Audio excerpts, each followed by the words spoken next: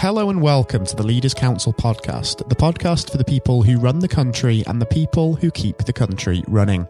You join us on a cloudy day in a rather deserted city of Westminster in current times, as once again we ensure that we have a variety of distinct perspectives on leadership. I'm Scott Challinor and I'm joined on today's programme by Paul Regan. Paul is a director and teacher at the Insight School of Art in London. Paul, welcome to the programme, and it's great to have you on the air with us today. Thank you very much, Scott. Thank you for inviting me. Thank you ever so much, Paul, for taking the time to come on to the programme and speak with me. Now, the purpose of this podcast, as I say, is to gather together a variety of distinct perspectives on leadership. So what I'd like to understand first and foremost is what that word leader actually means to you. I think the word leader to me sort of comes in and out of my career. I don't see myself as maybe someone who was looking to go into leadership.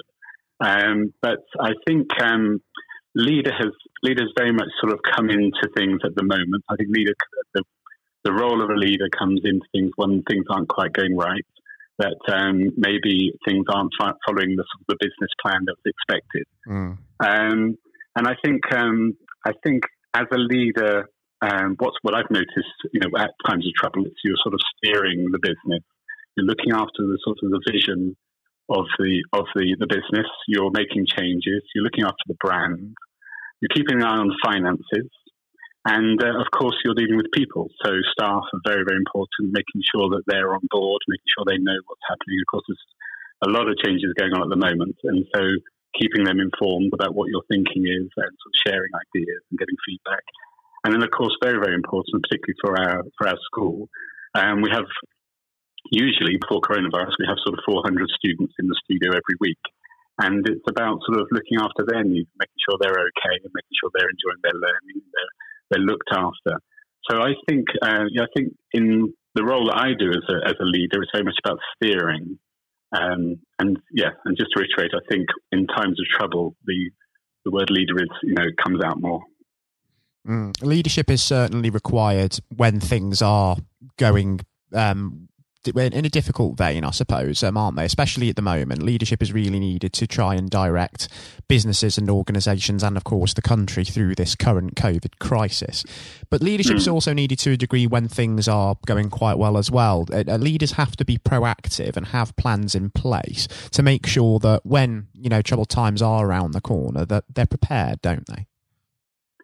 Yeah, I think naturally I'm someone who likes I like challenges and problem solving, and I'm very much an ideas person. So I think that's something that I've done without really maybe always sort of planning. I'm always jotting down ideas of how we can provide a better education for people, how we can provide a broader education, how we can offer different skills, and then so those so in good times when things are working well. I think I'm naturally somebody who gets bored fairly easy. So, where we do one thing very well one term, then I'm always thinking about the next term, like how we can sort of ramp it up and offer something more exciting and offer more variety. So that's, I think that's more my natural tendency. And I think sometimes that sort of almost falls into the category of managing. I think I'm an ideas person and then managing. At the moment, I feel I'm having to be a leader and that's a different hat that's at the moment, coming up with strategies to sort of get through things and to survive and make sure that we're still providing education as best we can. And like I say, keeping staff and students on board. And how have you found it adapting to the present situation? Have you found that you've had to fundamentally change your leadership style, especially when it comes to maintaining communication with those around you, staff members and students alike? Because that's also an important part of leadership, isn't it? Communication.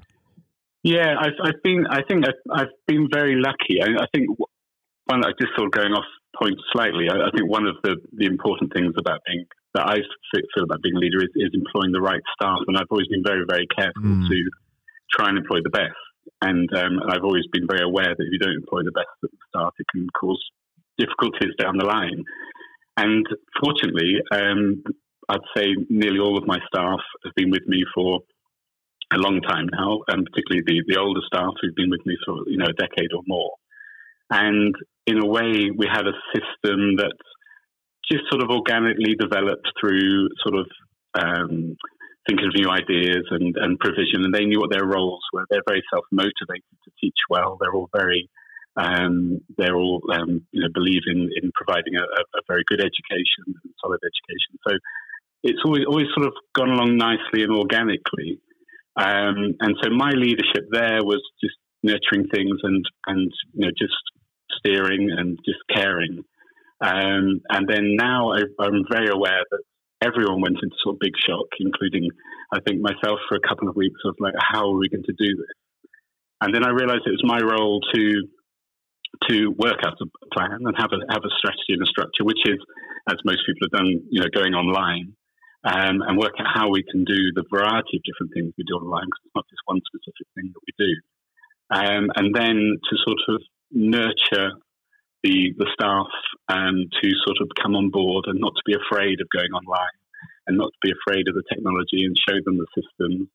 And I think, each member of staff has required a slightly different approach because they all have sort of different needs and different skills. So what was a sort of a nice organic leadership, I feel now I'm very much having to sort of be much more proactive, much more in touch with everybody, much more sort of checking in, and just So I think very much more proactive now. As you say there, when it comes to people management, that side of leadership, you have to be adaptable as a leader because no one approach is necessarily going to work for every single individual. I also think it's true that some of the most influential leaders out there can be people who are mentors and people who are teachers, such as yourselves. And quite often in this country, I think when we think of leadership as in general, we're tempted to think of people who are in the public eye, aren't we? So people such as politicians at this point in time in particular, celebrities, sports personalities, those sorts of people. And I think recognition sometimes for teachers and mentors, for example, can often sort of fall by the wayside a little bit. Would you find yourself agreeing with that? Do you think that teachers, mentors are really recognised as it should be for their importance to leadership in this country? Well, I think there is a sort of the stand up on the podium leadership. When you're getting a big big point across and you're sharing and inspiring that way. I think a lot of the teachers I know, and probably I fall into the same category, maybe we are a bit more sort of discreet at how we get things. Maybe we don't feel so comfortable being on a podium in a lecture hall or something like that, but we do prefer that sort of individual mentoring and small group mentoring and nurturing, and to do it in maybe a more quiet way. I think teachers, I used to be a school teacher. My wife's still a school teacher, and I know plenty of teachers, and I think they really just, even at the moment, sort of getting their head down, just making sure that all the people they're responsible for are okay and emotionally okay, and they're learning, that they feel they're getting enough opportunity to learn. And it is done quite discreetly. And I think that's going right back to the start of our chat. I think when I sort of said I don't always see myself as a leader, I think that's because I think we do have the picture of a leader who's sort of standing out and talking to a big group of people. And so maybe it's a slightly different sort of leadership, which is, like you say, maybe a bit more on the mentoring side or the mentoring, nurturing side. Exactly, because leadership, I think, has many different faces. And just out of interest, Paul, when we think about leaders and people who inspire and mentor others, are there any examples of people out there who you've maybe looked up to, either that you've worked with or perhaps just encountered, read the works of throughout your career? There's. I don't think I've ever been sort of looking out for leaders as such, So I mean, I did have a little, when I knew that we were going to have this chat, I was sort of thinking, and one of the questions I sort of had was, so where did this sort of leader thing come from? And I could pick out when I was at sixth form, and I remember having an argument with the head of sixth form who told me I couldn't do the A levels because I didn't do well enough in my O levels. I did very badly in my O levels. And I remember her sort of almost throwing this, in the day before computers, and throwing this sort of big timetable of data at me and said, well, you see if you can work out how to do your O levels and your A levels at the same time. And then I went back at the end of lunch and said, look, I've worked it out and I've organised it with the teachers and this is my timetable. And I can remember at university when there was people were sort of voting for a course rep, and they sort of said, "Oh, Paul should be the course rep." And I hadn't even dawned on me that this was anything that a skill that I had, and that was sort of parked maybe a bit. But I became the course rep, and then it's only sort of in the future when you sort of meet. I remember having a very inspiring. When I was a trainee teacher, the person in charge of the department in the school I was in, and the school was a very, very difficult school to be in. But I had this amazing head of department who sort of, even though he was head of the art department, he was a classroom teacher, but, all of his sort of skills were sort of, being organised, being very consistent with the children, being very motivating, but caring as well, fair and honest, and all those sort of characteristics. And I think that's probably actually, things within the school have sort of inspired me that way as well. And then we went to, my wife and I, we went to teach in Kenya for a couple of years. And that was about over 20 years ago now. And I remember going there, and that was the first time I was sort of socializing with people who were in business, because there were a lot of business people there who were sort of connected to the school, and, we sort of socialized with. And coming from the background I came from, business wasn't really, and leadership certainly wasn't something really that was introduced to me, and I didn't really have an understanding of. And I remember coming back from Kenya thinking, I can do education, but I don't necessarily need to be in schools. I can actually set up my own school, and then sort of promote the belief, the art education I believe is the art education that people should have, adults and children. We teach adults and children, and I remember that being a very influential part. So, the people, the business people we came across in Kenya were very inspiring in that way as well. So there are little pockets of people I've met along the way, and little things that have happened that maybe sort of led me to where I went, to start my art school 20 years ago, and for it to grow to where it's grown to today. It's really interesting, that, Paul, because it just goes to show, doesn't it, that people can become leaders by chance in a way. It's not something that necessarily is just something that you're born with. I mean, essentially it can just kind of fall into place for you as you sort of develop through your career. Yeah, I think the word organic I used earlier is very, it sounds a bit wishy-washy, but it's very true. I mean, I didn't have the vocabulary of what a leader was, or what a business owner or starting up a business, what business was. It just became from being, having my eyes open and knowing that I wasn't quite in the path that I wanted to be, and I wanted to develop my own ideas. I wanted to put my own ideas into practice and make things happen and to problem solve. All those things I know about myself now that I didn't know necessarily there. And that's, I think, led myself to finding where I wanted to be, which was starting up a business and maintaining a business and nurturing that business, which I would have never have known as a 20-year-old. And if we think now about the future, Paul, before we do wrap things up on the programme today, what do you envision for yourself and for Insight School of Art over the next year or so as we move through this COVID-19 pandemic? And also, what do you see for beyond that as well, and your ambitions for then? Yeah, seeing beyond that, I'll have a little think about that. I think during the next year, what's happened so far is we've quite successfully put lessons into email form with videos and video tutorials that we're doing.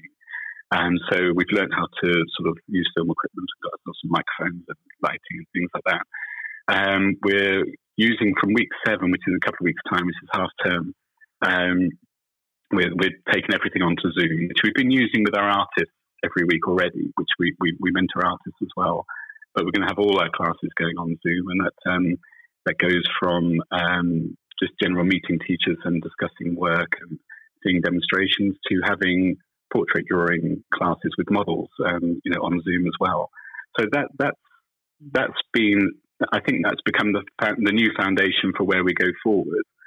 I do actually think that even going back into the studio when this is all over, hopefully it will be all over, and people will be social distancing to start with, I think we can actually combine lessons. So we have half a class at home on Zoom and we have half a class in the studio, and then that might be something going on into the future that we never sort of drop the online side and actually just becomes a sort of, once again, an organic part of where we go. Because I think, the people have, the general public, I've noticed, have just welcomed Zoom so well that people who I don't think I would have thought I could teach on Zoom, and now they've adapted to it. They're accepting it, and so it's going to become a part of everyday life now, I think.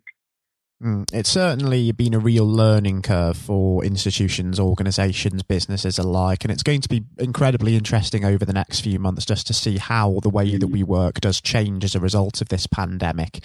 And even though, Paul, we are just about out of time on today's programme, I actually think it would be fantastic in the next year, once we start seeing these changes really borne out, to perhaps have you back on the programme to see just how things have altered and maybe catch up as well on how the school is getting on as well. For now, though, that'd be an absolute pleasure.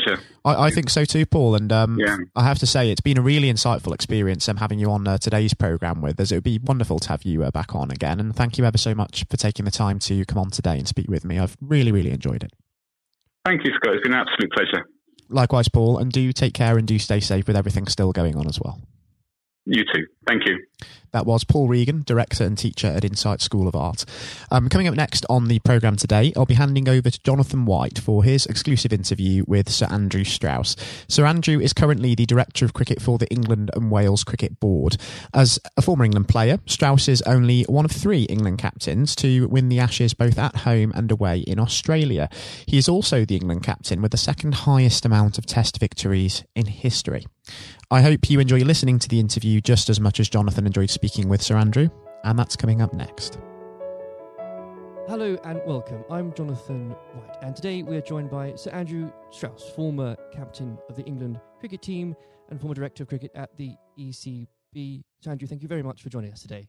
Real pleasure to be here. Thank you. The pleasure is all of ours. Andrew, you've had a distinguished career, as I said, both on and off the pitch in English cricket, recognised not least with your knighthood for services to sport just last year. So congratulations on that. Yeah, thank you. Now, there have been ups and downs in the career, like any career, including public and private disagreements with certain individuals. And on that front, I think what everybody wants to know, have you finally forgiven Marcus Trescothick for giving you that stupid Lord Brocket nickname? Well, my recollection was that it wasn't Marcus Trescothick who gave me that nickname. It was actually Mark Butcher. He's to blame. I think there were a lot of people. It was the senior England teams at that time who wanted to sort of put me in my place and make sure that I didn't get above my station. So thankfully it didn't particularly stick other than within those group of players. And you really did try and get on their nerves by getting above your station because, of course, in your first outing, you went on to score 112. Now, am I right in saying this, perhaps, that you only got there because Michael Vaughan did himself an injury? Well, that was the reason I got on the pitch in the first place. Yeah, absolutely. I mean, it's often sort of misunderstood or misjudged the role that luck plays in an international cricket or sporting career, full stop. And, I was waiting patiently in the wings for an opportunity, and it didn't really seem like an opportunity was going to come along. And then, I've only got injured in the nets, and there was my chance, and I had to kind of grab it with both hands if I could. And you certainly did. What was it like then to see your name being put up on the Lord's Honour Board after your first appearance? Yeah, look, I'd just been transported to a completely different world almost. I was a Middlesex player, I was captain of Middlesex, all my focus was on helping Middlesex sort of win the championship and whatever. And then a week later, I've scored a Test century, which is something I'd always dreamed out, literally all my life.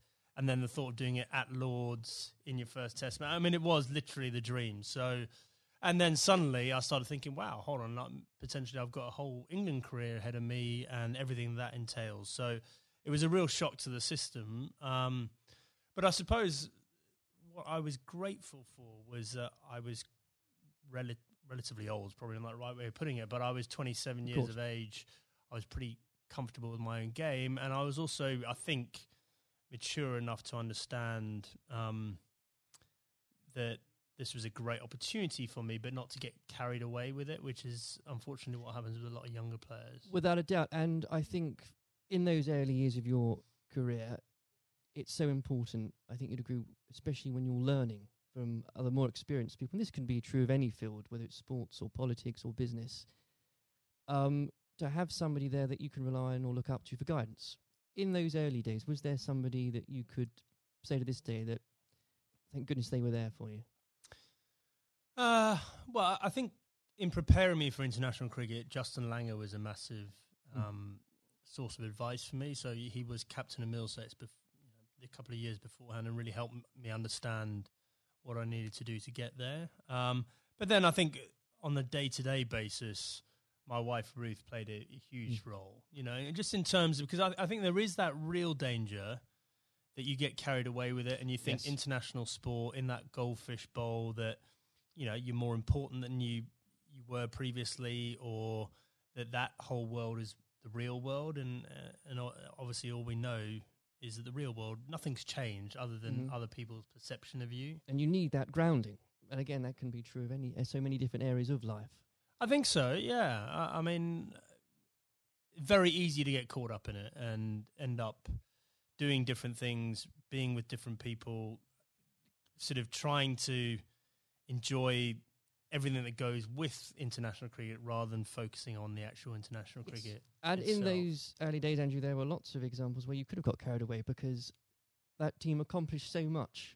I think for a lot of people, the 2005 Ashes series is one of the greatest sporting moments of this country's history. Now, we could chat for hours about that, but I know I wouldn't be allowed to, and you've got other places to be, so we can't do that. But if I may, I would love to ask what your highlight was personally for that, but perhaps more importantly, as a team, how were you able as a group to deal with the pressure no doubt you were feeling?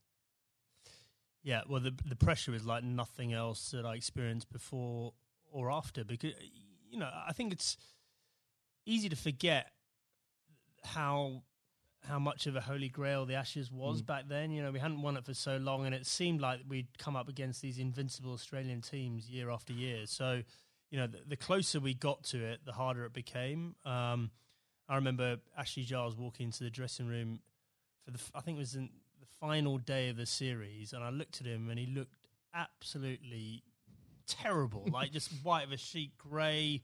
He looked like aged about 5 years. I went, God, Charlie, you're not looking too good. And he went, yeah, it's not surprising. I haven't slept for 8 weeks. And I went, well, join the club. And I think we'd all been sort of living this behind our own closed doors. And it's just an extraordinary thing. And without doubt, the highlight was, number one, drawing that game at the Oval to make sure we won the Ashes, but also the day after, that open-top bus parade around London, and to understand that we'd broken out of the cricket bubble, that they're just general sports fans or just people that were interested in seeing England win at something were all engaged and completely besotted by the whole thing. I think that's such a key point now, because there were so many people back in 2005 that may have not even given cricket a second glance, and it put a whole new generation, especially of children, school kids, into loving that sport. And so beyond the actual competition itself, what a fantastic thing to be able to say was accomplished for absolutely. Everything you say there is absolutely right. Like we just sort of opened the doors of cricket to a whole new generation. But probably more importantly, it was the one and only time in my life that I got papped outside a nightclub that night when we were celebrating. I felt like I'd really arrived as a celebrity. Yes. It only happened for that one night, unfortunately. But I did ask for a highlight, and if you didn't perhaps give a specific one on the pitch, so I would suggest perhaps that catch at Trent Bridge. No. I mean, the catch at Trent Bridge was, you see a ball, you stick out your hand and it goes in. I think my personal highlight was I scored 100 in that fifth test match under real pressure. And that was one that, that wasn't a moment. That was a number of hours, and I had to dig pretty deep to do that. Now, obviously, not that long later, and you were lucky enough and the privilege, I'm sure, no doubt, to serve as captain. And whether you like it or not, you become the focal point of criticism. You were looked on, up to, and relied upon to be strong, especially when the going gets tough. You become a leader in many senses of the word. During your time as captain, what qualities does one require to fulfill that role? Well, a fair amount of resilience for starters. You're absolutely right. I remember when I got the role, it did feel like the biggest sort of poison chalice of all time, and the Yes. sort of a litany of England captains had sort of been churned up by the job prior to me taking over. So there was that sort of realization this is going to be a tough thing to do, and you're going to have to dig pretty deep. But I think actually the most important thing was sort of just pushing all that noise to one side and just clarifying, okay, if I'm going to do this job, what is it that we really want to achieve out of this? And so suddenly that becomes a bit more exciting and a bit more enticing, the idea of, well, we can do something that's never been done before here, and I've got the opportunity to play my part in that. So, I think that was a big part of it for me. I think a lot of those qualities around leadership, I don't think you have them until you're in that situation. Absolutely. It's very hard to prepare yourself properly for those sort of situations. And when managing a team, you're required to manage, of course, what some people could call big personalities. Others could use different, shorter words. How poisonous can it be, when players, and indeed, and this applies again to so many different areas of life, when individuals think they are perhaps more important than a team? Well, I think probably worth broadening out that a bit. I think there are all sorts of different people that you have to sort of contend with in a team environment, and the job of the leadership or the management is to try and sort of gel them all together and get them bought into what you're trying to do and whatever. So, there are some people that are a bit more self-absorbed. There's some people that are slightly more maverick in the way they view the world. There's some people that are very quiet. There's some people that are, perhaps very worried about what might go wrong. And so you've got to try and understand all these people individually and try and get the best out of them. But there was definitely a line there for me in terms of embracing difference up to the point where someone following their agenda was going in a completely different path from the team's agenda. And, if and when that happens, that should be a problem for a leadership. And if it isn't a problem, then you're not doing your job properly. Absolutely. And with all that in mind, actually, and perhaps this is a bit of a mean question, but what advice would you give to others in a similar position, leading a team, being looked up to? What would be the key advice you'd give to them, and that you couldn't really do without it? Just generally about leading a team? I think so, yes. Okay, number one thing about leadership, I'm absolutely certain about this, is that the people you're leading need to know that you care about them.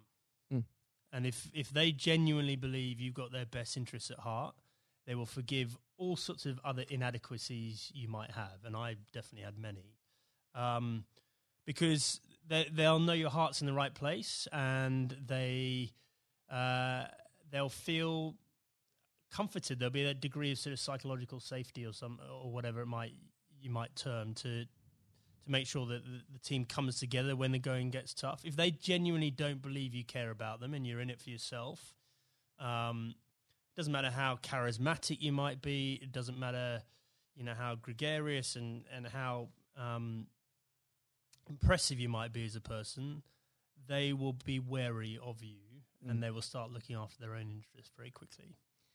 Now, in 2015, obviously, you were appointed as Director of Cricket at the ECB.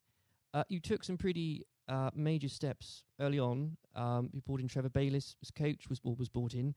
You put a much greater emphasis on limited overs cricket. Now, in the abstract, what had you identified that needed to be changed for English cricket? And were there qualities that you had developed, you'd found out you had as England captain, that you were able to bring over the job? Okay, so the first thing was, we had this unbelievable opportunity of the World Cup on home soil in 2019.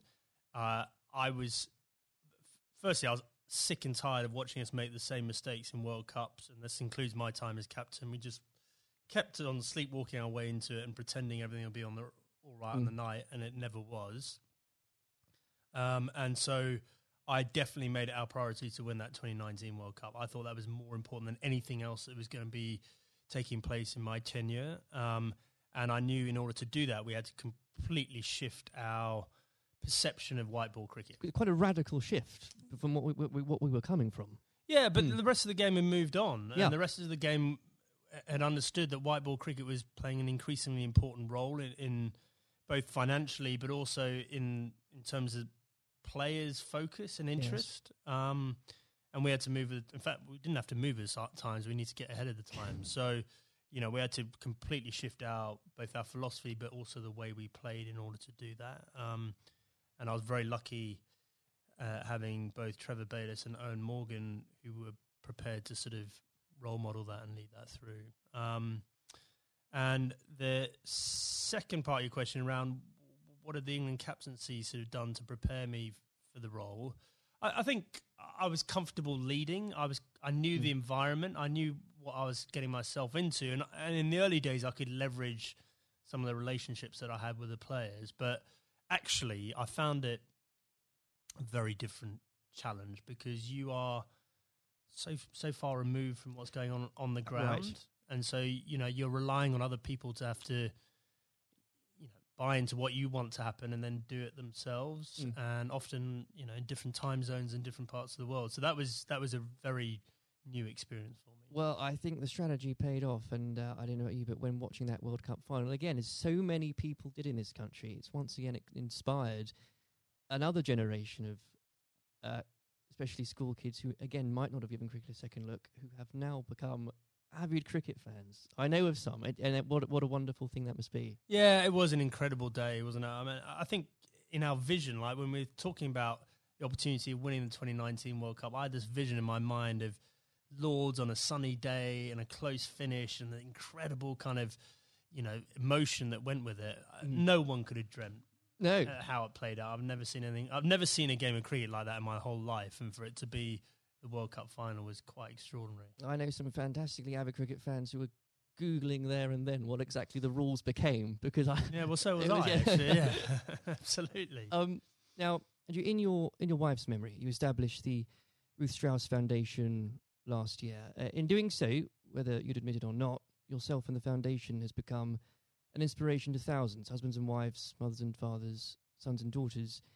Please do take some time, if you wouldn't mind, Andrew, to explain to the listeners the work the foundation does and what it's been like to lead a project like that. Yeah, thanks. Well, look, I mean, we obviously had a very tough journey as a family. First of all, Ruth being diagnosed. Ruth was someone that was always well. You'd never think she was going to be someone that was sort of laid down by cancer. And for us to find out that she had lung cancer was extraordinary. She'd never smoked a cigarette in her life. And I think we all had this perception of lung cancer being a smoker's disease. Absolutely. And so just having gone through the experience and obviously some very low times and us coming to terms with the fact that Ruth had stage 4 cancer and she was going to die, we learnt a lot in that process. And thankfully we had time for me to speak to Ruth before she died about legacy and what we could do to make something positive come out of this experience we'd all been through. And so after she died in December 2018, I came back and launched a foundation with two focuses. Number one, to fund research into these rare forms of lung cancer. These are the non-smoking lung cancers. 5,000 to 7,000 people each year in this country are diagnosed with these. No one knows why they're getting them, but they're on the increase, and it's young women that are affected more than men. Extraordinary numbers. Yeah, I mean, in the list of top 10 cancers, it's number 8. Rare forms of lung cancer, number 8. So it's not really rare. It's probably a misnomer, but it's, we're really lacking in funding and understanding. And then the second element, and probably this is in some ways more pressing, is to help cancer, anyone who's got cancer who has an incurable diagnosis, to help them and their families prepare themselves for death. And so in order to do that, we need to be able to find ways of them having open conversations with each other, because if you do this well, it should help the bereavement afterwards if you're well prepared for it. It's not something people like to do. I was very lucky that Ruth wanted to do it. But also we have to have that debate about the taboo of death. And, effectively how uncomfortable we are talking about it, and certainly how bad we are preparing for it. If you think for a moment about antenatal classes before you have your baby, like how we're preparing you for how your life's going to change, and we do nothing around death, even though we're all going to experience it in one way, shape, or form. And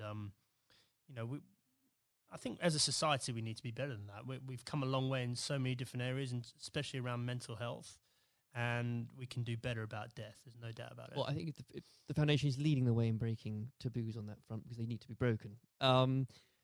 I know the foundation is going out some events later this year, so if you could tell us about some of those, that would be... Yeah, so we've got a couple of big ones coming up. So the Westminster Mile, which is a very inclusive. If you're think about a marathon, but just think about just doing a mile of a marathon rather than 26. Sounds ideal. So we've got grandparents, we've got little kids, we've got people pushing prams, so that we're going to get as many people as possible to play their part in that and raise some funds.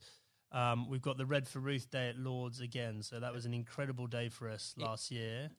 Whether you were there or not, especially if you were there, I mean to say, but whether it was the photos in the papers the next day, what an I think it was the 15th of April, wasn't it? What an extraordinary day, and what an overwhelming day that must have been for you.